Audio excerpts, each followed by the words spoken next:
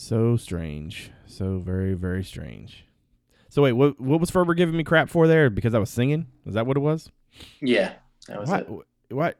Why is? Because now it's gonna get stuck in my head. Oh, it's the gift that keeps on giving, Clark.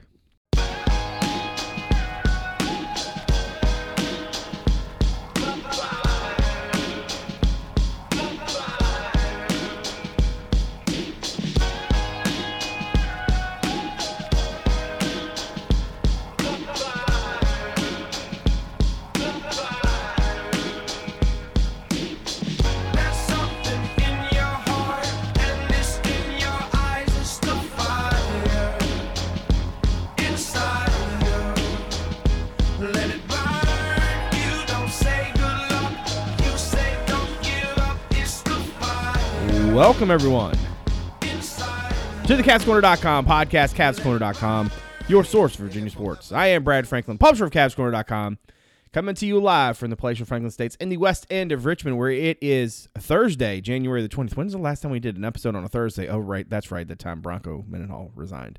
That did not happen, spoiler alert, today. But we have plenty to talk about. Obviously, the basketball team coming off of another victory over Pittsburgh. This time up in Pittsburgh, not necessarily quite as close as the last one, but we will talk about sort of where things are for them coming out of that game as they get ready to host Louisville on Monday night, and we'll also talk about the football program now has its coaching staff in place. It has not only various coaches that have been hired, but what also we actually have distinctions and assignments. So that's plenty of that's plenty to dive into. Before we get started, let's go around and introduce everybody. First up in Fishersville, David Spence is back on the show. How's it going, my friend? It's going pretty well. I was going to make a Cedric joke, but can't do it now. I am filling out my resume for special teams coordinator though. So Who Dave's on the board at Who Dave's on Twitter. And let's see, up in Loudon, staff writer Justin Ferber is also on the program. How's it going, my dude? It's great. I know way too much about Dan Bonner's outside of basketball activities from last night's broadcast, like shoveling snow. I guess they think that's content on the ACC network. So that's awesome. At Justin_Ferber on Twitter. And in Charlottesville, managing editor Damon Dillman is also on the program. Damon, I don't know how we started this thing where I ask you questions, but I like it. Glad you do. What was he said? Glad you do. What was your favorite extracurricular bit of conversation last night on the ACC network? Oh gosh, I don't know. So many to choose from. The Cable Family documentary was pretty insightful. Filled up a whole block at one point, didn't it? Yeah, it did. Between TV timeouts, it felt like, I think so. Yeah, at Damon Dillman on Twitter. And Cavs Corner also on Twitter. Cavs_Corner. Great place for the in-game updates, the content items, and the occasional witty banter. All right, let's start. And Wordle. Wow, what? And Wordle. And I did it one time. What's really messed up is that everybody and their brother's doing it, and I actually enjoy the game. But now I don't. Can I ask a Wordle question? Sure, you can ask one. Is everybody doing this? Is everybody doing the same word every day? Yes. Yeah. Yes. It's all. Yeah. Everybody's the same word every day. I think that's why people post it. But the first few days, I was like, "What the hell is going on? Why is this all over my?" Yeah, feed? I was so confused because 6 out of 6 is the worst, right? You want to be 2 out of 6, 3 out of 6. Right. Yeah. You want to do it. You want to be 1 or 2, but long as you get it done, No, but I mean, I just my question. I wanted to confirm that you were doing the same word I was on any given day. Okay. Fair. Yeah. Okay. Confirmed. At Damon Dillman on Twitter. We already did that. No, we already did that. We already did that bit. We already did that bit. I will just say that my personal strategy on Wordle, for anybody who cares, is I guess the same word every day. Yeah, so do I. Do you really? What's the word? Yeah, steel. Oh wow, steel. Mine is storm. I start with bread because it's got an R. That's a good one. Multiple vowels. And multiple vowels, yeah. So yep. Good to know. Well, look at that. I thought here I was thinking, you hated Wordle, and now you have a. No, I don't hate it. I just don't feel it need to be validated by people on Twitter. I mean, I just kind of enjoy anytime everybody's doing the same thing. Like if we're all watching, you know, I whether get it's Tiger King or it's all seeking a community or whatever. No, I kind of enjoy just like I just enjoy like the part of where you're like, I mean, it's kind of like watching a game together, you know? Yeah, and that seems like a pretty good place to put a pin in it. Yeah, exactly. Nailed it. Oh, okay. Getting trolled by my friends. Great. All right. Remember when we used to have like basketball? We're like, man, thank God it's basketball season. We have so much to talk about. Yeah. and now we're like we're leading off. We're like, thank God they had a new football coaching staff so that we can talk about that. Well, all right. Well, speaking of said basketball program, I don't think. Listen, it's a 66-61 win. It's not it's not the end of the world. But I also thought like, watching Reese Beekman sort of take a step. You almost with this team, because they've been so inconsistent, you kind of can't. It's like you have to temper all expectations and you have to temper all excitement. It's like you kind of need to see it like more than once before you get really jacked about it. Jaden Gardner finishes with 14 points. It's good to see him kind of getting back into the mix, so to speak. But I think as we've watched this team this season, we've all come to the same conclusion, which is like, hey, yeah, this is not going to be vintage UVA. And you're going to be okay with that. They're going to be inconsistent. You're going to be okay with that. They're going to get out-toughed a lot, and you got to be okay with that. But I think that Beekman getting to the rim and being so aggressive and them running stuff to get him to the rim, it's like every time they find something that works, they seem to do a pretty good job of making pretty good hay out of it for that game. And then it just never seems to, there's never like that follow through. And I guess I just want to start in a general place of like, we talk a lot when we talk about basketball, like where's this team? What does this mean? How do we feel? And all this nonsense. I guess I'm just going back to like, let's just talk nuts and bolts of the whole thing. What can they do to be better? Like, what do we think they actually can do? And I don't mean that in the sense of like, well, Kyle Guy, Ty Jerome walk through the door. Step one. Like, I don't mean that, but I'm saying like this group, as we've seen them, as we understand the way these skill sets fit together, I'm not saying like make them better to the point where like they're a Sweet 16 team. I just mean make them better, like make them better consistently. Is it something as simple as, take the however many minutes that so-and-so's playing and divvy those up to other guys? Is it, maybe going away from the 3-guard lineup of Clark, Beekman, and Franklin? Is it something, whether it's schematic, whether it's minutes, rotation, whatever? I'm just curious, like, what do we think makes this team better? Because my answer for this was on display last night. Like, I'm a big fan of getting Reese Beekman in the lane. Certainly in a game when he's hitting threes, that's a lot easier to do in some ways. But I just thought that all season long, when he attacks, when they run stuff for him, when Cafaro is sealing dudes off so he can get to the cup, they've been really good. Now, I can't tell you they were really good last night, but they were good enough to win. And for this team this year, that's a good thing. Dave, what do you feel like, what small changes, what consistent changes do you think, in your opinion, could make this team, if maybe, like I said, not necessarily like great, but just better? I mean, having a couple of beers while you're watching them helps. But I don't know if there's anything small they could do other than they just like good teams kind of know, good players kind of know who they are and what they're not. And I think this team is a team that needs to realize, hey, Gardner, maybe you don't need to dribble 4 times, right? Reese, Franklin, Reese, like if it's an open 3 late in the shot clock, fine. If it's early, maybe let's try to touch the paint. If everyone just kind of knew their limitations and played within them, I think it would help the squad a lot. Because look, none of the guys are uber talented like we've seen in the past, but they all have skill set. Like, Reese is an elite defensive player, and when he scores, the team's better. But I don't think any of us expect Reese to shoot 47% from 3. He's been the last few games. He's not going to be like, I don't think any of us expect him to be that the rest of the year, but just being smart. I think it's, little things like that, not turning the ball over, just the simple things, because that's what this team's going to have to do. They're going to have to not beat themselves. And I think last night they did a pretty good job of that. I was a little concerned at halftime last night. I think I texted you guys, like Pitt had 12 turnovers, and Reese already had a couple threes, and we were barely up. Like, that's a little concerning. Right. So, it's just, to me, it's just these guys need to know their role and get it done. Look, they're capable of winning. They're capable of beating a lot of teams in the ACC if they play to their potential. And I think maybe not just simply not trying to be more than they are would help the whole squad. What do you think, Ferber? Do you have anything specific that you think would help make this team better? I mean, I think just to kind of like follow up on what Dave said, I think part of it is, and you see this even with better Tony Bennett teams and other basketball teams, you kind of like, as you figure out who you are, you sort of eliminate the things that you can't do.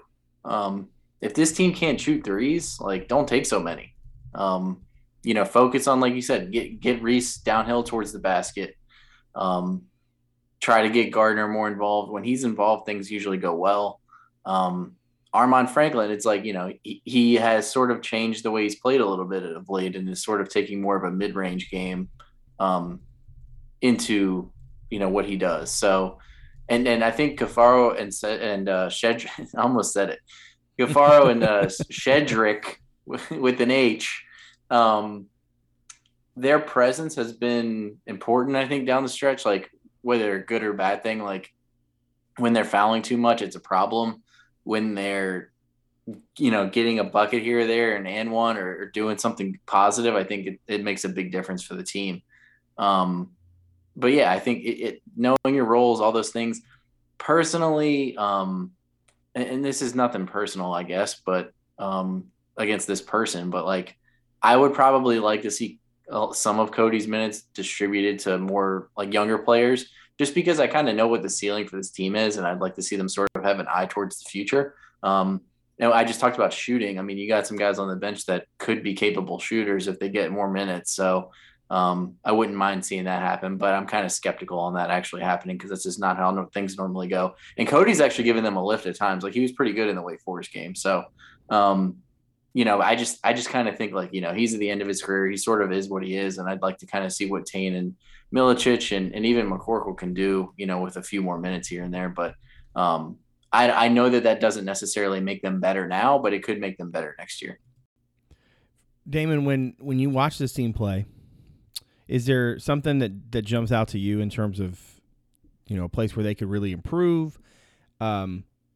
Is there something, if you even put it with something else, like I know for me, I mentioned Beekman, but I also kind of feel like, the more they keep two true bigs on the floor, and I don't necessarily consider Gardner a true big, but they do seem to to do a pretty good job of. I think maybe that's because the rebounding kicks up to such a level that it feels more natural, more UVA like. What are your tweaks? Yeah, I kind of like that lineup too, with both Shedrick the Entertainer and Caffaro on the only problem with that is, and I know it's an obvious one, they're probably. Wait, did you just come up with that? I did. You like that? Okay, yeah, that was pretty good. No, I lost my train of thought. No, I mean, they're going to foul out in like 10 minutes when the two of them are on the floor together, if recent history is any indication. So that's probably the biggest downside to that lineup with the two bigs on there at the same time, because you don't really have anybody behind them either, in case one or both gets into foul trouble. But I kind of piggybacking off of what Justin was talking about, but to like, you had mentioned Beekman and the steps that he has taken these last couple of games in ACC play. To me, that's the most significant development, both short-term and long-term, because if he can continue to develop like this, number one, they'll be a better team this year. Number two, that's going to mean a whole lot more going into next year when the reinforcements arrive. And if you can have a veteran guy like that who continues to elevate his game, and you would think would be playing at a pretty high level going into his third year, if he continues to elevate his game. And kind of like what Justin was saying, you'd like to see maybe some of these other guys get more of an opportunity to develop on the floor as well. Let's see what Tane can do. Let's see what Igor can do. what McCorkle can do. Those guys obviously have not gotten much of an opportunity at all. It's a quick hook when they do get on the floor. So, I mean, I realize in the short term that's not, let's be honest, that's just not how Tony Bennett's wired. Tony Bennett's not wired to think long term. Tony Bennett's wired to, all right, how do we beat Wake Forest? How do we beat Pitt? How do we beat NC State? He's not, when he says he's not looking past the next game, it's not one of those coach speak deals. He's legitimately completely locked in on, now it would be NC State. So yeah, that's obviously not going to happen, but for the long-term development of not necessarily the program, but this current era of the program, I guess would be the way to put it. That would probably be the most beneficial. Shedrick too. Shedrick's another one. Cafaro too. We've seen him develop a little bit more as he plays more minutes. Ideally, Shedrick down the stretch here can kind of take a step or two, maybe become more consistent, more reliable. That to me, because then you're talking about short-term and long-term developments, positive developments for both this year's team and the program from a bigger picture perspective. I'm going to get into something in a second that I think you guys are going to enjoy. But first, I want to, two things. One, I know we've talked a lot in the past, and certainly I've, talked some on Twitter about Tane Murray and I almost called him Darko. Wow. Igor Milicic. I wonder a lot. What if it, like the sliding doors version of this season, where earlier on in the year, during those non-conference games, those two guys just got a lot of burn, and they were in a very different place in terms of at least their experience, where they are physically, where they are in terms of like their feel for this or their whatever. Like, there are some things that you can be better at, even if you're not necessarily ready, right? Shedrick has certainly shown that during his time on the floor. I'm a little concerned with him while I'm thinking about it, that I think last year when he got to play, he had a little bit more offensive game, and I'm not sure where that's really gone. It doesn't look like he's very comfortable trying to score anything other than at the actual rim. He was never like, Jay Huff, where he could go over either shoulder or anything like that, but he was at least comfortable in the mid-range, and I don't think I've seen that this year. But anyway, back on Igor and Tane. I feel like for those guys, if they gotten some time earlier in the year, at least you'd have a better idea of like what they were now. Right, as it stands now, they're just sort of like a mystery box. It's like you basically can sort of fill in your own adventure with both of them in terms of, if UVA had done this, or put this guy in there.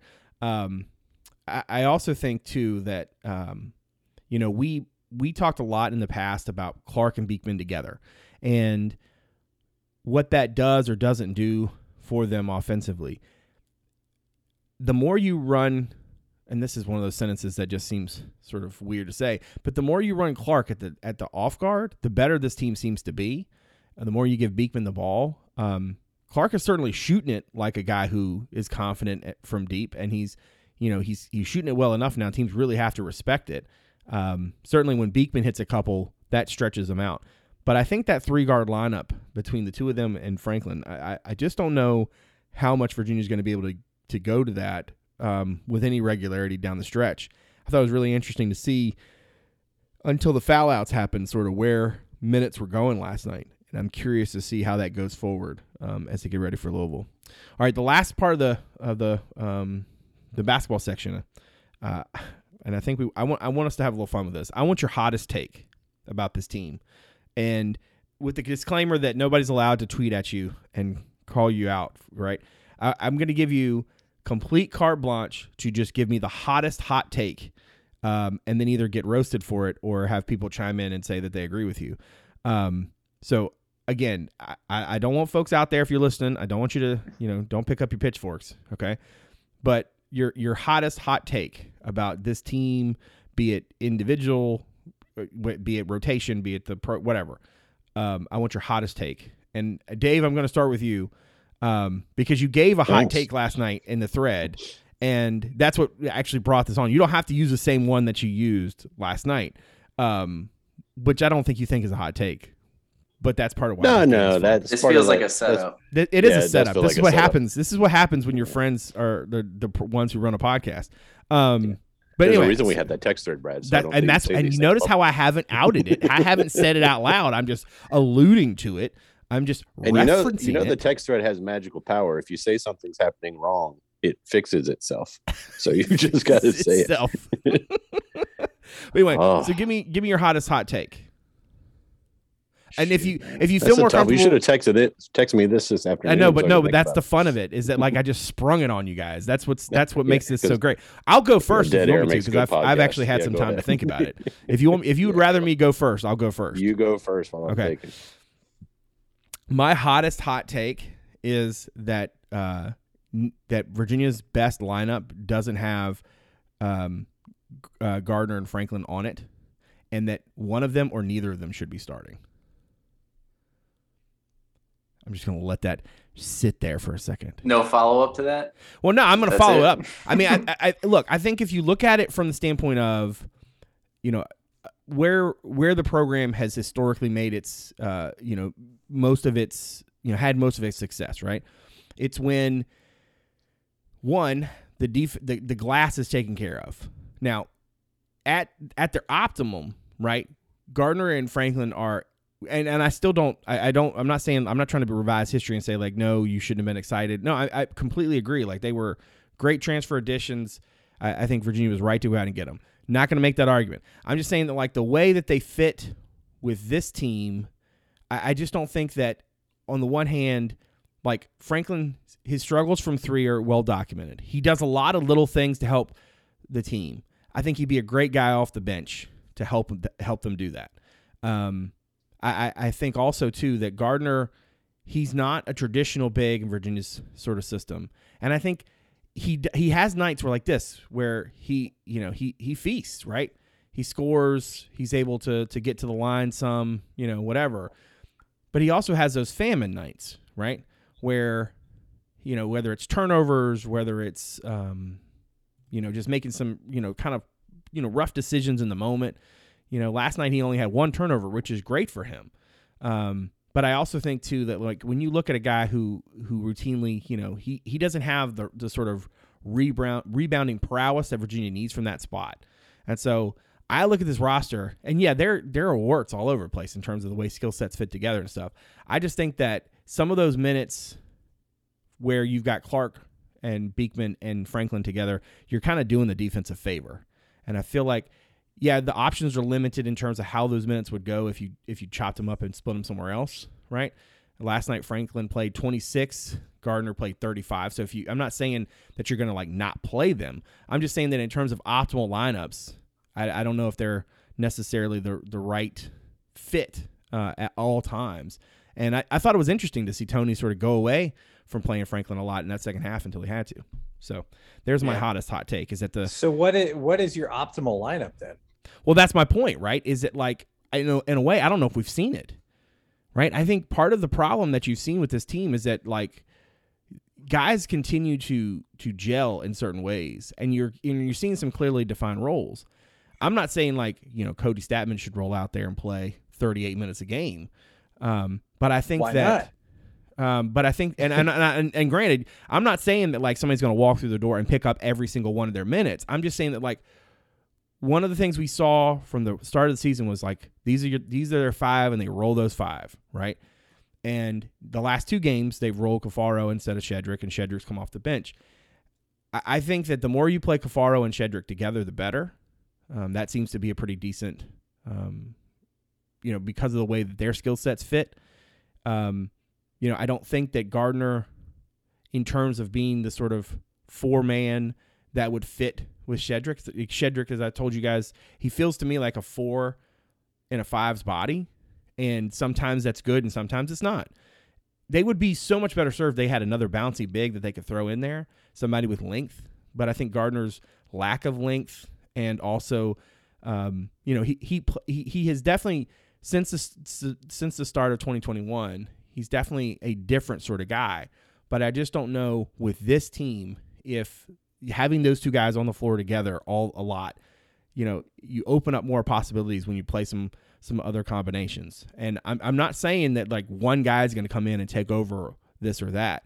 If you shaved off some minutes and you gave them to to this guy and that guy, and you sort of got a better feel for what those dudes could do together, right? I don't know. I kind of just I don't know. The more I watch them, that's the part that I trip up on. It's clear to me who Kihei Clark is. It's clear to me who Reese Beekman is. It's clear to me who Shedrick is. It's clear to me who Cafaro is. I just think those are the two guys, even to this point in the season, where you're just like still asking questions. So again, the whole idea here is that it's a hot take and it's ridiculous. But make the case. I have mine. All right, let's hear you, Ferber. Save me. I think that they should scrap what they're doing on offense and do something completely different. I don't think the offense that they run is suited to these players. Like, it's not suited to their skills. So I would run like a 5-out offense, and I would get up and down more. This team's more comfortable. These 5 players are more comfortable in transition than most other UVA teams. And I think they can actually make teams pay more in transition than other UVA teams could. When looking at that against what they could do in a half court. When you have Kyle Guy and Ty Jerome and all these guys, you can tear teams up in the half court with like running people off screens and doing all these different things. When you don't have guys that can shoot, it doesn't help you. You're just running out the clock, which is what people kind of complained about UVA basketball being in the first place. This year, it kind of is that. I mean, there are times where like it really does feel like they're just kind of killing the clock. And then at the end of the shot clock, they're like, oh, let's come up with something. You saw that at the end of games. I went to the Wake Forest game on Saturday, and it really felt like that in the second half when they were up 7 or whatever it was, and it fell apart. It felt like everybody was just looking at each other, and they were running the offense, but it wasn't going towards anything. So I would encourage them to get out and transition more on defense. I would encourage Reese to be jumping passing lanes as much as possible because he's really good at it. And he's been doing that more than absurd, yeah. Yeah, and he's been doing that more than most pack line guards have done in the past because he's just good at it. And Franklin, honestly, earlier in the season, we saw him be pretty good at that too. I think these guys would be better with less structure on offense. I feel like if this team was playing a pickup game, like Gardner especially comes to mind, he'd be more comfortable than having to do what he does. I'd be running more like pick and roll stuff. But obviously Tony knows way more about basketball than me. I just don't think that like a blocker mover specific offense really works if you don't have shooters. And they don't have shooters. They have one guy that's a pretty good shooter, but he needs space because he's small. And then another guy that like randomly decides to be good at shooting every once in a while. And that actually kind of applies to Beekman and Franklin. So I just don't think that I think that if you wanted to raise the ceiling for what the team could do, that would be how I would try to do it. So what's interesting is that was when I was thinking about this question, because I did have the benefit of thinking about this question before you guys did. That was something I thought about too, is like McCorkle, right? Like he's the one guy who you could bring off the bench who, conceivably could actually, hit some threes and that kind of thing. Now, granted, there's a give and a take there because of, in terms of defense and in terms of the physicality and such. And the other hot take I had that I thought about was just the idea that like if ever there was a year where you sort of like didn't necessarily focus on just the defense, and I understand that for Tony, like he's not wired to not try to put the best defense out there on the floor, right? Yeah. But this was the group because they're even at their peak, like they're basically Beekman, Clark, and some dudes, right? Like Shedrick protects the rim, and that's great, but he and Cafaro both foul a lot. Because they can't be physical in the way that Virginia's bigs are typically physical, either because it's hard for them to keep their position, or just in terms of the way that the game has sort of evolved. You don't have the length of the wings to really do the kind of things that Virginia's historically done. So defensively, you're probably not going to be able to get to optimal strength, even if you did play your best defensive lineup. So why kill the offense? Yeah, they're not like time? This team's not going to be like a 2020 team. Well, before you steal my hot take, Brad, with that path you were going down. Yeah, go ahead. Yeah, mine was going to be like, if you wanted, like, if you were forced to, hey, this is your roster, we don't care about developing them for next year. This team would be much better off and probably have a much better record if they played zone. For 2 reasons. Wow, that is a hot take right there. Like I don't. I thought I've had the same thought, to be honest. It's a dramatic shift, obviously, but yeah. But yeah, it helps keep your bigs out of foul trouble. It allows you to play Milicic and Murray more who I think helps you on the offensive end. It keeps your guys fresher on the offensive end. So if they're going to have to run a lot of action and cuts, because they can't stand behind the 3-point line and drain it, they're saving their legs on the defensive end. So yeah, I mean, to me, I think we joked about it probably a few weeks ago in the text thread. But yeah, you look at length of, Beekman and, certainly Gardner and Franklin. Look, I think it gets lost. We focus so much on the offense because it looks so clunky, but the defense is not elite either. They're leading the ACC. They're 71st in defensive efficiency nationally. Yeah, and look, Franklin played in the pack line at Indiana, but that's not Tony Bennett's pack line. It's different. Shedrick had some time in it last year. Cafaro had some time in it last year. Obviously, Reese and Kihei did. But, when two of your starters haven't played in it, it makes it tough, and it's a tough thing to learn.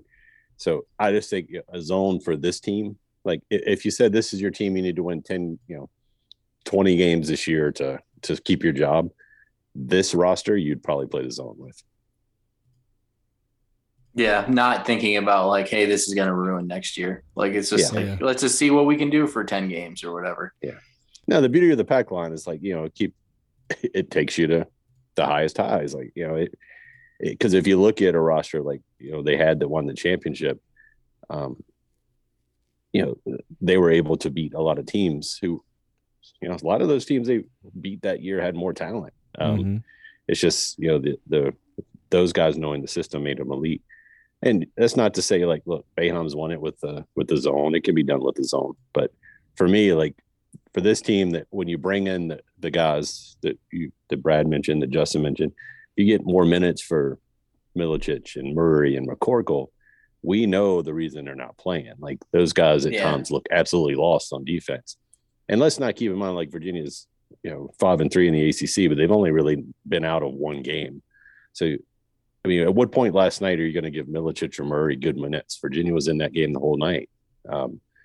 So it's, Tony Bennett's competitive. He's paid to win games. So, yeah, it would be interesting. I mean, it would never happen, but yeah, there's my hot take. For the record, so they are currently 71st, 97.1 in adjusted efficiency. That's the worst they've ever been under Tony Bennett. In 10 and 11, they were also 71st, 97.2. And then the worst one was 98 the next year. Also, somebody mentioned fouling. I just looked it up, like free throw attempts allowed per field goal attempt, which is like a good ratio to check. Yeah. They're like in the 60s this year. They haven't been worse than 30 since like 2017. And some of those years they're like 5 and 2. Like, yeah. So, I mean, like that kind of hurts, like putting people at the line a lot. But, yeah. All right, Damon. Your last one up. Give me your hot take. I mean, having this just sprung on me, the thing I just keep coming back to is you've had like 10 minutes now to figure it out. Well, I realize I've had like 10 minutes now, but I just keep coming back to I'm just and this, I don't know if this would constitute a hot take, but I don't know if I'm a very big Armaan Franklin fan. It's mostly because he's just not knocking down 3-pointers. And that's kind of what he was brought here for. He was brought here to be that guy to help stretch the defense and stretch the floor. And he just hasn't done it. And I know he's contributed in other ways. I know he's scored in other ways. I think last night was the first time he didn't break double digits, double figures in ACC play. But I don't know. That's what he was brought here to do, and he's just been unable to do it. He's only had a couple of games where he like Wakey shot really well. Yeah, Wakey shot really well. One of the games in where was the tournament? Newark. On the road, he's definitely a better shooter. Yeah, he shot really well in one of those. But by and large, he's like a lot of 0-fers, a lot of 1-fers. And I mean, we keep talking about how this team is not a 3-point shooting team. He was supposed to be the guy who kind of contributed to that or made that happen, and he just hasn't done that. And so, I mean, I don't know what you do. It's not like, again, we can keep beating the drum about, give some of those minutes to Tane, give some of those minutes to Igor, like has been discussed ad nauseum. We all know that's not going to happen. So I don't know what other direction you go there. But I thought it was interesting last night that he didn't play a whole lot in the second half, and it's not like it really hurt them. So, and who knows, maybe he gets hot here down the stretch and starts, especially gets hot from long range, and that changes a whole lot for this team down the stretch. That to me is the one thing that can really elevate this team as currently constructed, unless they follow up on some of these other hot takes. That's the one thing that could really change with this team or it could be Beekman too, but Franklin, I don't know, is the guy that I point to and say, if he can start knocking down threes consistently, get it back up to, I don't know if he gets it back up to the 42% he shot last year, but if he can get up to about 38% or so, that this is a different team offensively a little bit. And that could change a few things. And as we all know, all these games are going to come down to the last couple of minutes, last couple of possessions. And when somebody's making threes, that changes those last couple of possessions, or even the first 37 minutes leading up to those last couple of possessions. So yeah, I don't know if that constitutes a hot take, but I'd like to see more from Armaan Franklin. That would change a lot of things for this team. Yeah. I thought about bringing him up too. I think he's a good player. I'm not saying that's what's weird. It's like, that's what's weird. It's like when you watch him play, you're like, he belongs, but then he doesn't make the shots. But it's like and he gets really streaky, like really he's too bad. Similar to everything else on the floor, right? Like he's good when he can get to the paint or get to that mid-range game, but that's what Gardner is now. Gardner's like, he can't. We've seen he can't score in the post against ACC bigs consistently, so he's got to be a mid-range guy. We know Reese and Kihei are better when they touch the paint. Your bigs aren't going out. So if he was a 3-point shooter he was in Indiana, I think it solves a lot of the issues. The offense is not going to be great, but it's going to be much better than we've seen. And it's funny because, I know we've talked about it before, but, the argument going into the season was, how can you play Clark and Beekman together so much? You give up so much in the backcourt. But now, essentially Clark, Beekman, and Franklin are the same dude when none of them are shooting threes, except for Clark is making his, and Reese has had a couple days. So one of them needs to, I think if the season ends up being more successful than it was trending, it's going to be because Franklin starts hitting the shots. Yeah. I don't I have more confidence in him getting his shot back than I do with Reese sustaining his excellence. Because what he's been the last few games, because Reese's shot is just not mechanically sound. It's not repeatable. Reese will also go a game or two without taking a bunch of threes. Like he'll take 3 for whatever last night, and now he can come out on Saturday and not even attempt a 3. And he missed a ton last year too. So it's not like it was like a fluky slow start to the season for Reese. Like he struggled last year. It's almost like he makes them when he's like at the shot clock buzzer, because it's just like he doesn't focus on like taking too long to shoot. But yeah, I agree on Franklin. I think he has to play because he's somebody that can score, and they just don't have enough guys that can score. Oh, for sure. Yeah. And that was my other hot take. I don't think it's really a hot take at all. This team, this is going to sound bad. There's nothing wrong with this team. This is where they should be. This is not like an elite team. In terms of the talent. We've had this conversation off the podcast, on the podcast. Look at the roster and where they are. I think they have talented players on the team. I think Reese is going to be a great 4-year player.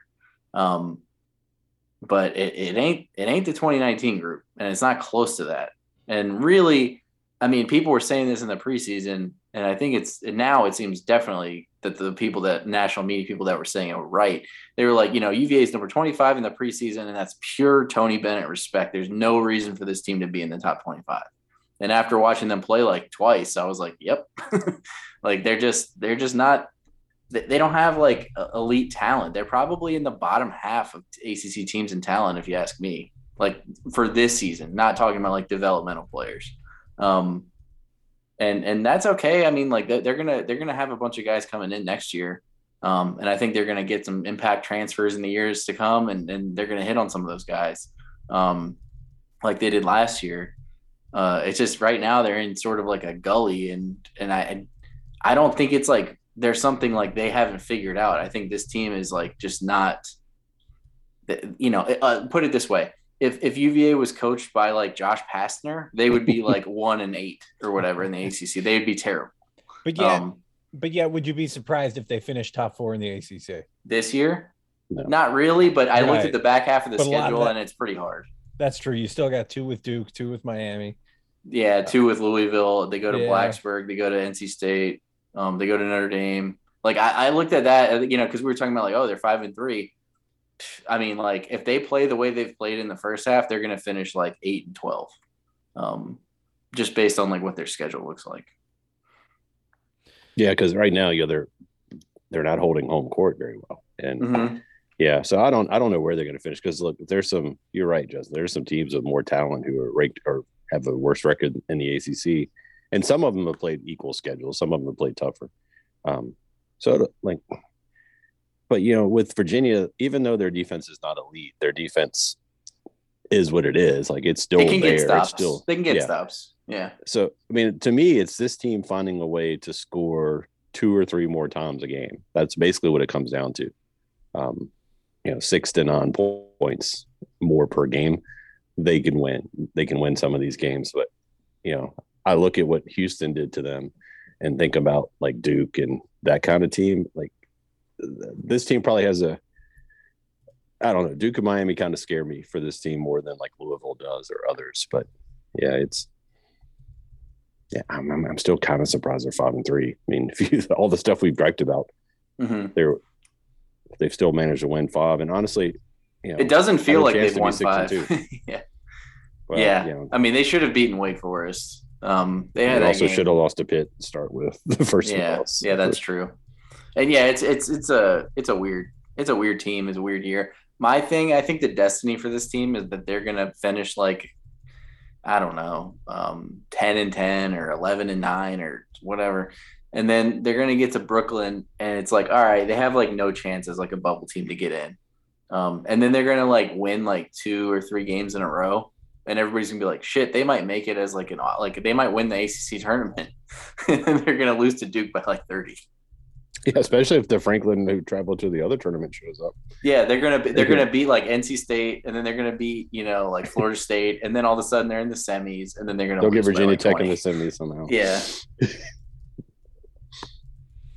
All right, let's before we run off the completely off the edge of the cliff. Let's talk about the football side of things. So there is a coaching staff, and I want to talk a little bit about sort of what's the overall sort of vibe now that we see the whole picture. We see what the assignments are. We understand sort of the way guys fit together and such. I'm just curious. I kind of want to talk overall first, and then we can get into some specifics. But just overall, Damon, let's start with you. What's your vibe on the staff as a whole right now? I think it's an interesting staff. I think I think there's a lot of first of all, the thing that jumps out to me is the guys from the service academies, and it'd be interesting to hear the thought process because I can't imagine that's coincidence. I suspect it's kind of a cultural thing.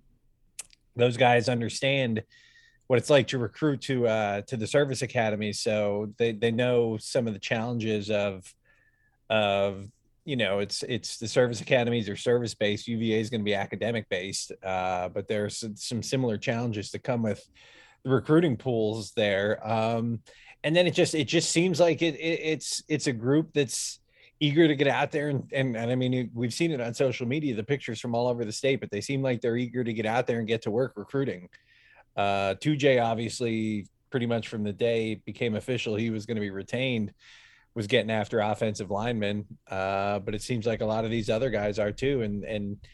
And early indications are that they're genuine in their Tony Elliott's conversation about his comments about wanting to have more of a presence in the state. They're going full court press around the state. So yeah, it's definitely an interesting mix. And like somebody made the joke at the beginning about not having a special teams coordinator yet. I'm sure that'll be sorted out. We'll see how it works out with tight ends as well.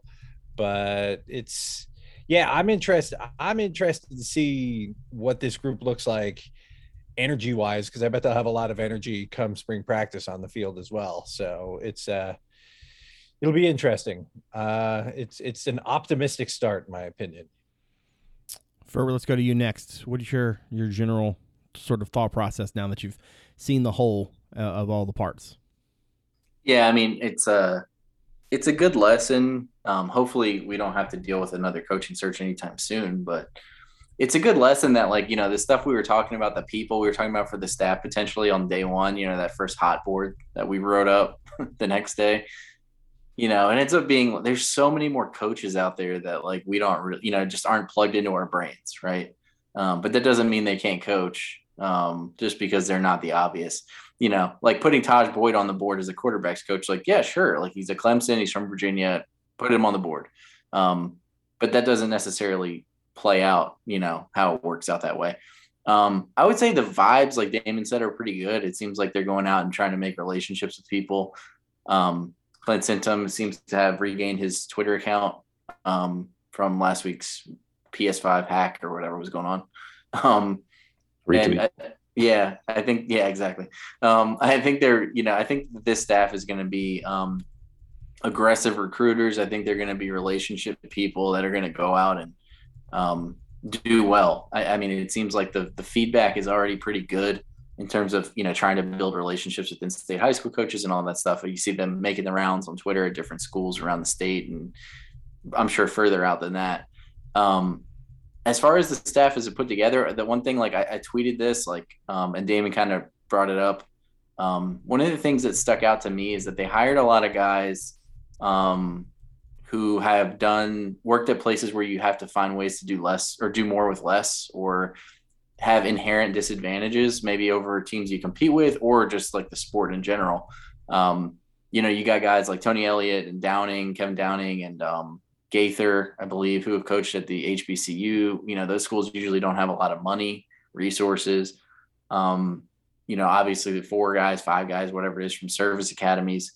You have Sintum, who coached at D2 school for a year and then FCS for a while. Your quarterback's coach, Taylor Lamb, is an FCS guy who played at App State, a team that constantly did more with less against good teams. You have a bunch of guys like 2J's coached at, a lower level school, coached at BYU, has Virginia experience. You got Chris Slade, who was a high school coach.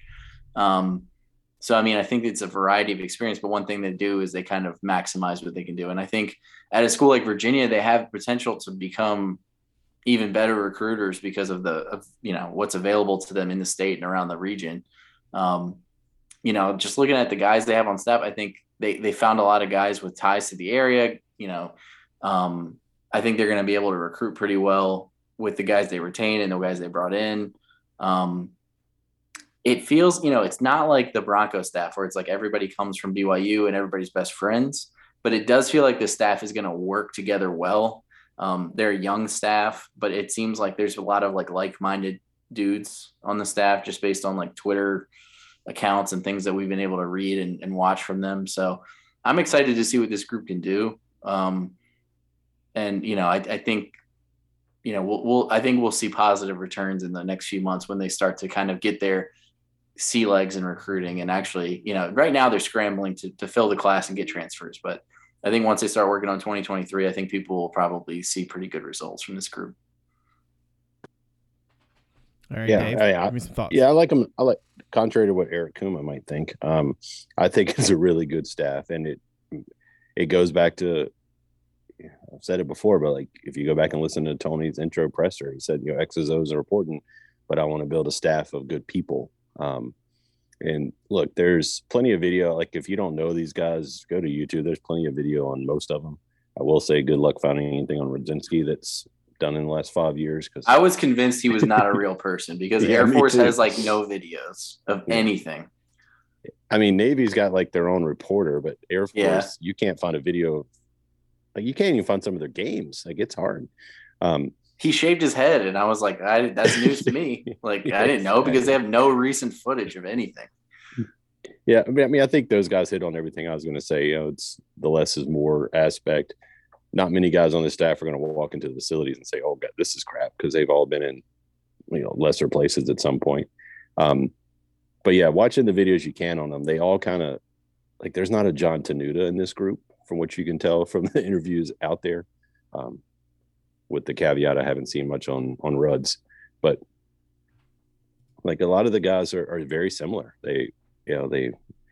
I feel like it's going to be a group that's very good at teaching and coaching, coaching guys up. And I'm excited to see, kind of how it develops. I don't think you're going to see the immediate, like, hey, we're going to start signing big time recruits tomorrow. I don't get the sense that they're like going to hit the trail like the Carolina guys did and promise the world. Like they're just going out and building relationships. They're going to be who they are and find the people that fit. I don't want to say it's Bronco like, but that kind of that kind of thing. Like you need to fit us too. But obviously, you've seen Tony Elliott himself at multiple high schools throughout the state. Des Kitchings has been a lot of places. Chris Peace was over here in the Valley this week. It seems like they're going to try to touch every school in the state, and sometimes that's all it takes. You just build a relationship, and it's going to be. I'm excited to see him. I'm hoping UVA starts getting out some. When spring ball starts after spring break or whenever it's going to be, that we'll start learning more about the guys. You guys will get some access to them. We can kind of find out why they came and what their thought is. And look, I don't really know a lot of the connections. There's a lot of crossover between different guys. So, I mean, I want to hear Tony like, hey, how I knew this guy and who knows if we ever will, but I'd love to hear it. But good Lord, I don't know what the hell Ferber and I are going to do the next few weeks. Cause my search history, like there's so many random coaches I've looked up in the last few weeks. Oh, I know so many coaches now. It's unbelievable. Yeah. I have a Rolodex. If Tony Elliott decides to quit, I'm going to have a list of dudes for every job. When they named Taylor Lamb today, we already knew who he was because he was the quarterback coach for someone else we were looking at. Like, that's pretty funny. But yeah, and he's an interesting hire too. Like of the ones, a lot of them, you kind of got had a little more knowledge of quicker, but Taylor Lamb I like a lot. Like I can't quite come up with the overall theme to the staff other than there is like most of the guys are teachers, and there's a faith component to a lot of the stuff they tweet about. But Taylor Lamb, like he could be an up and comer. He was a heck of a player. I'm sure Brennan's going to love him. So, I'm kind of interested to see how the staff's going to work together. And the special teams thing, I was making a joke earlier, but yeah, at some point, I'm figuring it's going to be Gaither or someone like that. But yeah, I don't think the thing that, I don't know if you're going to ask about it, Brad, or what, but the thing that I found interesting when they put out the assignments of the coaching staff is you probably don't have a defensive tackles coach for a 3-man front. Because that's just it would just be position. Defensive tackle coach. Yeah, it'd be defensive tackle. So looks like maybe they are going to go 4-man front. Well, let's do this. What do we think is the best hire of the group? What's the one that when you think about it, you're like, yeah, I'm really glad that outside of coordinators. You can include coordinators if you want. That's fine. I'm going to take coordinators out because I think Rudd's a good hire, and I think both of those guys are strong. Yeah, I like both of them. I'd say a position coach that intrigues me the most is probably Jerome Cox. Like he's a really good interview, and obviously he coaches a position that we'd all like to see improvement on. So yeah, I'm most excited about him just based on a hunch more than anything else. Let's see, Ferber. Let's go with you next. What's your top hire? Yeah, Marcus Higgins.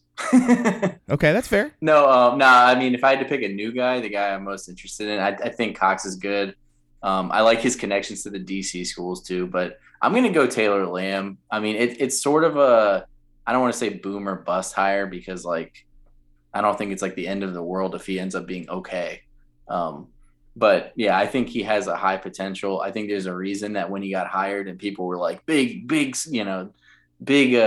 get for Tony Elliott. Like, I think there's a reason people that know him, know what he's about. And I like trying to develop, younger coaches like that, especially on the offensive side where like, if things go well, maybe he becomes an offensive coordinator or like has a bigger role. Right. So I think it's a strong hire, even though he might not have a ton of experience, just because of his reputation, and he comes from a football family, which I think does have some value. Damon, what about you? What's the top pick? Yeah, Lamb was gonna. I'm intrigued by Lamb as well. Just I don't know, just the fact that Tony Elliott would go with such a relatively he's the one kind of relatively, well, I guess besides Slade, unproven guy among these guys that he has hired. So he must really see something in him. So and like Justin was saying, there was a little bit of a buzz when that came down yesterday. So yeah, there must be something to that there, and it's kind of intriguing to see what that is. And then I guess you could throw Slade out there too. I don't know. I don't know if I would call that the best hire, but it's kind of intriguing to see how that's going to work out too, especially if he's going to be specialized on with just defensive ends, working on rushing the passer. That's not that seems like that should be right in his wheelhouse. Obviously based on the way he played. So yeah, I don't know. I don't know if I'd call that one, like I said, the best one, but that one's kind of intriguing to me too. It became more intriguing once we got a sense of what his responsibility was actually going to be. So that to me will be interesting too, because they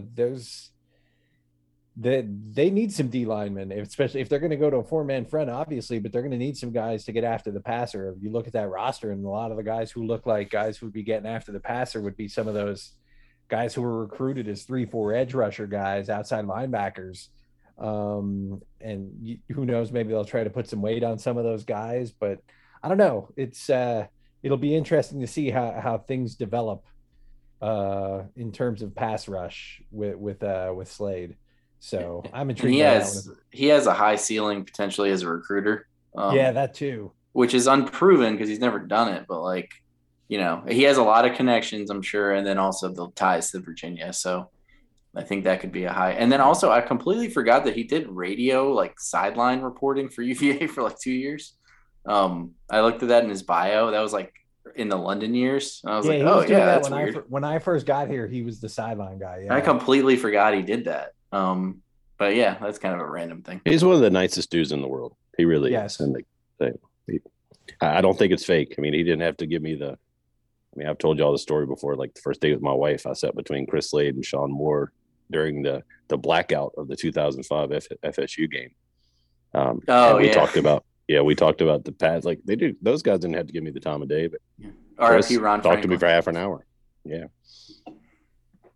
I feel like in the big scheme of things, it's a staff that will do a lot of stuff both on the trail and on the field. I mean, I understand that for a lot of folks, they look at him and they don't necessarily get all the connections, and it's a group that hasn't been together, and so there's obviously that stress. But I kind of feel like they're going to do a really good job of both ends of the spectrum, right? Where the recruiting side, they're all relatively young guys, but also too they have got some interesting experience. I think Tony did an interesting job of sort of picking and choosing and putting pieces together. What's your concern, Ferber? Let's start with you. What's your concern with the staff? It's a good question. I would say just, immediately like the defense, like the whole defensive staff, like the way that was kind of coming together, I was like, how are these pieces going to fit? I'm okay with that now because I think honestly they got a pretty good defensive coordinator. And I think that was the most important thing. But yeah, just kind of like how the pieces fit together. And, I guess if I had to say one thing specifically, it would be lack of Power 5 experience. I don't think that's the end all be all because I think you can coach ball at any level. Like, and honestly, I think they're getting a lot of guys on the way up in their career and not like guys that are bouncing from job to job because their staffs keep getting fired. But like Kitchings has Power 5 experience, a lot of it. And I think that's part of what makes him a strong hire. And obviously Tony Elliott does. And who else? Lamb was a GA at South Carolina. And then you have the 3 UVA guys that were brought back. None of them had Power 5 experience before UVA. And Centum hasn't been at UVA very long. Gaither's never been at a Power 5. Downing's never been at a Power 5. Slade has never been a college coach. Is there somebody I'm missing? Cox has never been in a Power Five. So I mean that's a little bit of a concern, but I don't think that necessarily like means that much. I think you're coaching the same it's the same sport at Power Five. It's not like as dramatic as jumping from like FCS to FBS. Like Mike London brought a lot of dudes from Richmond who had very minimal Power Five experience, or at least recently before he hired them. And I think that was sort of a problem for him early on. And a lot of people, have said, the coaching staff changes that they made or what undid everything. Things weren't really going that great when they made those changes, which is why they made those changes. So I think that was also part of the problem. But I think there might be some learning curves, but I think ultimately if you hire smart guys that can kind of learn on the job and adapt, I think you'll be fine. And if you go back and look, Air Force, Army, Navy, a lot of these schools had plenty of experience beating Power Five schools. So I think that they'll be okay. What about you, Dave? What's your concern here? Look, a lot of what Justin said is true for me too. So I'll try to do something different so it's not repetitive. I'll be honest, not having a clear special teams guy is a little concerning to me now, and I don't want to keep beating that drum. But look, I like Kitchings, and obviously you've got Elliott there who's going to have a huge hand in. Offensively, I'd say if I had a concern on the staff, it's going to be how long does it take Tuje to coach into that scheme that they run, that RPO stuff. But I've got faith he can do it because he's had rushers here at Virginia. The bigger problem is who's going to play in the spots. Yeah. Right. Yeah. So you add that to it. Defensively, look, you can have Radzinski's obviously from Air Force, and people want to argue about the time of possession and defense. There's a reason you can't win time of possession if the other team has the ball the whole time, and you don't win if the other team scores quick. I think for broader, Virginia had pretty good time of possession last year. Didn't really help their defense. Yeah, even in 2019, they were top 10 in time of possession, and their defense gave up plenty of points. Yeah. So, but I think just judging where the defense was last year, it's hard to. I don't know that there's any way you can go backwards there. So I'll just point out the special teams thing because, look, we saw at Virginia when they brought in Ricky Brumfeld, and correct me if I'm wrong, but that was his only job for a year. And obviously they had Joe Reed around the same time. So special teams of Virginia helped them a lot. And special teams at, say, Clemson, they're just running out backup 5-stars. You don't have to spend a whole lot of time. They're just good, right? They're fast. So I'm a little concerned that we haven't had any clarity in that. Obviously, Drew Myers on the staff, who's been big in coordinating and helping with the special teams for a while. But we saw a slippage in special teams play last year when Brumfield wasn't solely focused on it. So yeah, if there's a concern, that's what it is for me. And that could be answered as easily as my hunch is it's going to be, hey, Gaither's and the special teams coordinator because he's coaching running backs, which also Kitchings has done and Tony Elliott's done. So there's plenty of overlap there. All right, Damon, finish this up. I mean, in terms of concern, I think, I guess it's just the general unknown of it all. Like we're talking about reasons for optimism, reasons for excitement, but it's all kind of just speculation at this point until we get to see what it actually looks like. And as we all kind of watch this staff get assembled, it was kind of, watching a puzzle get put together. Guy get hired and we'd be like, all right, where's he going to be? When Slade got hired, like I talked about before, where's he going to coach? Where's Sintum going to get moved to? Where's Downing going to coach? That group of three they hired on the same day, or Keith Amell announced, we were like, where are they gonna go? Because Gaither was a wide receivers coach. Yeah, and then Gaither was coming in as an offensive coach, gets announced as a defensive coach, moves back to the offensive side. So it this was obviously a fluid work in progress as it was getting assembled, and now that all the pieces are in place, they've put it together the best way they could. So I guess the question is it going to work? Are these guys in spots that are going to work?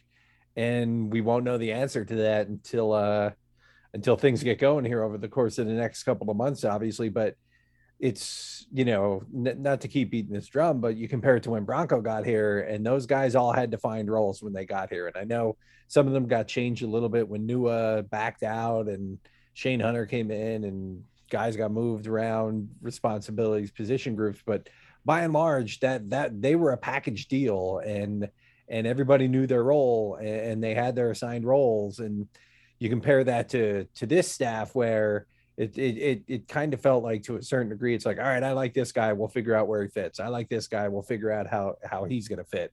And I mean, that's not to say it's not going to fit, it's not going to work. It's just, that's it's something that you kind of have in the back of your mind as it all comes together here.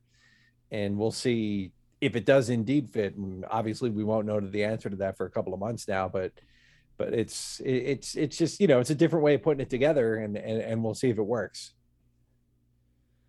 Yeah, I think they're going to be a fun group. Yeah, I think so too. Yeah, I feel like in the big scheme of things, what was your ideal staff, right? Like, if you think about it, if you try to extrapolate it out.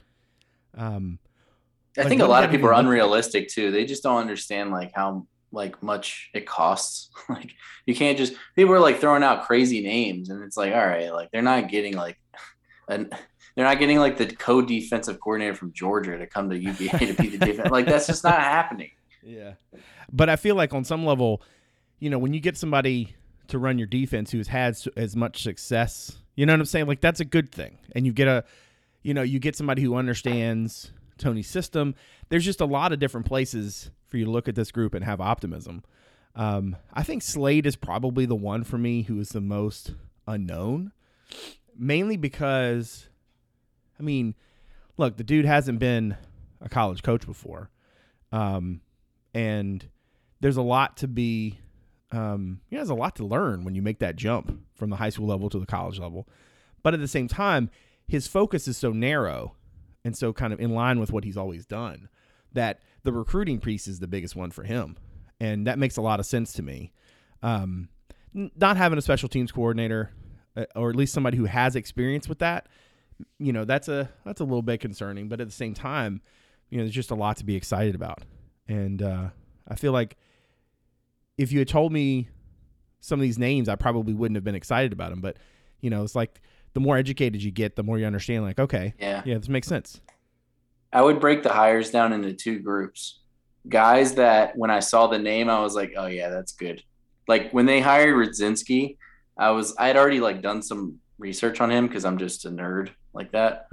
and there wasn't, like I said, there's not a lot of video and stuff out. But I was when they were pivoting around, when Lambert went to Wake Forest, I was like, all right, time to start trying to put some real names together and figure this thing out. And that was one of the ones I came across where I was like, this would be good. And I went back, I even sent it to Dave, probably 3 or 4 days before he got the job, and was just this would be a good guy. And I think they could probably get him money wise. But then we kind of just academy guy they had in our but then we just moved on. But then when they announced it, I was like, oh, good. That's somebody that's competent. He knows what he's doing. Kitchings was another one where I wasn't as familiar with him. I didn't really remember him too well from when he was at NC State. But when I saw it, I just immediately looked at his CV, and I was like, oh, okay. That makes perfect sense. Understand that one. And then there were guys like Gaither and Downing where you don't know much at all. And by the time, you did 10 minutes of research, you're like, okay, I can see how they got there. Or this guy seems like he might be on the way up. Or people, I feel like maybe this is how it is everywhere, but I feel like almost every single coach they hired, or maybe all of them, somebody on Twitter who didn't need to say so said damn, that's a good hire, or that's a good dude, or something really positive, which I think is good. Yeah, I think maybe we were jaded by the Bronco hire, we've said, but it's just not normal for a coach to bring 7 assistants or whatever it was he brought. This is how all staffs are put together. You think Tech fans knew who any of their coaches were before right before they hired them, except for the ones that were retained. It's the same thing, right? I'm excited. I just hope they give you guys more access than we got under the last staff. I want spring. Wouldn't it be nice to be able to go to multiple spring practices and get information? Yeah, I'll be interested to see if those were Bronco decisions or those were UVA decisions. Because I think on some level they probably were both. You know, Yeah, I think. Yeah, I mean, the They coach were has just the Dr. ability. Bob's The decision. coach can overrule that stuff if they want to, though. Like, if they're like, "Hey, we're gonna keep things quiet," and he's like, "Nah, open it up." They're gonna open it up. You know, like. But Bronco is probably more than happy to keep it closed. Well, I just remember when Bronco and his staff first got here, they were surprised at how little media they had to do compared to what they did at BYU. Mm-hmm. Oh, yeah. So BYU yeah. has his own TV station and everything. Right. Like, But I don't mean just like school media. I mean like it sounded Local, like they'd be yeah. talking after practice pretty regularly. I think they're just a bigger deal in that area, you know? Yeah, because for there's sure. like there's no pro teams around or anything. But also, yeah, I think like you think some of the things. I mean, obviously the Mike's time as the head coach is usually poorly remembered, but like, remember all the things he did at the beginning that like got people excited? Yeah. Like he went to ODU and did a practice, and like people could go to the fall camp and different things. Like there were some things that they could easily do that. Yeah, because they were redoing they were building the indoor facility, right? And it was the summer after the Chick-fil-A Bowl year, so there was a lot of excitement too. There were people there. Yeah, people. There were okay crowds over there. Yeah, and like Philip Sims was there. I think you could. Yeah, I think you can do that kind of stuff. Like, and then like social media, like I would say not a lot of the coaches are like super active on social media in terms of like, you know, they're not Lane Kiffin, but a few of them are, but yeah, not like I think there's some potential. Like there's a few guys that seem to be active, but it's not coach. It's not coach. But I think he does. Yeah, and that's cool. Like I don't care. Like I don't think that really matters that much. Like Nick really Saban doesn't have a Twitter. Kids. like in the pictures and stuff. Like he's more active. Last weekend, yeah, you know, like right, just being in there with them. That's a good sign. Yeah, and I think that I mean, I don't think you have to be necessarily like tweeting your ass off to be able to be a good recruiter. But what I would like to say is that like I think UVA needs to leverage their social media channels and like highlight the hires and highlight these guys and like introduce them, make UVA fans feel like they're getting to know these, you know, because like we said, like they're all new faces, like we don't know them. So there's some like bridges that can be built by just kind of like having fun. And that's kind of like what I was thinking. I was like, I think this staff's just going to be fun. Like, I think that, you know, there seems to be good energy. And I think once they start recruiting more, and I think Dave's point is good. I don't think they're going to go out and start landing like 5-star recruits left and right, you know? But I do think you might see some better closing. Like that was one of the problems the last staff had. Like they would be in it with guys and then they just couldn't get them. I think this staff might be better with that because I think they're going to be good at relationships. And I think in the long run, that kind of stuff does matter. Well, I think that is a very good place to put a pin in it. We think we've covered the gamut on both programs. Hopefully the folks didn't light us up too bad on the whole hot take aspect of things. If you are somebody who found the podcast through the website, thank you very much for giving us a listen. If you don't mind, look us up on Apple Podcasts, Stitcher, Spotify, Overcast, or wherever it is that you get your podcast. And we appreciate if you want to give us a review or a rating or whatever. That would be kind of nice. Now, if you're somebody who's found the pod, hasn't gotten a look at the website yet, you can check us out at CavsCorner.com. Good Lord, Damon has like 100 stories. Like I was trying to pull the links for the show notes, and it was like, oh, he's got one from today on the Curry kid from 22 who got an offer. It's got a breakdown of obviously the coaching staff. The 2023 kid is at Mucom. I don't know how to say his last name, but I apologize. So we got grad transfers. You got 24s. You got 23s. You got 22s. You got a power forward from 24 in there who picked up an offer. The camper kid who committed the other day. I love the blur of portal life, which is fun. And then he had a breakdown of the new defensive flavor to come. I just thought, a lot of stuff to read if you haven't given a look at the website yet. So do that. I want to say thank you to MyPerfectFranchise.net for their support of the show and of the pod. Of the website. You can visit MyPerfectFranchise.net for more information on how you can find freedom in your next venture and discover the perfect franchise for you. All right, there you go. That's it. Another week in the books. Again, I want to thank everybody out there for continuing to support the show. I want to thank Dave, Ferber, and Damon for giving graciously their time as always. I very much appreciate it. So for David Spence, Justin Ferber, and Damon Dillman, I'm Brad Franklin, publisher of CavsCorner.com. Thanks for coming out. See you soon.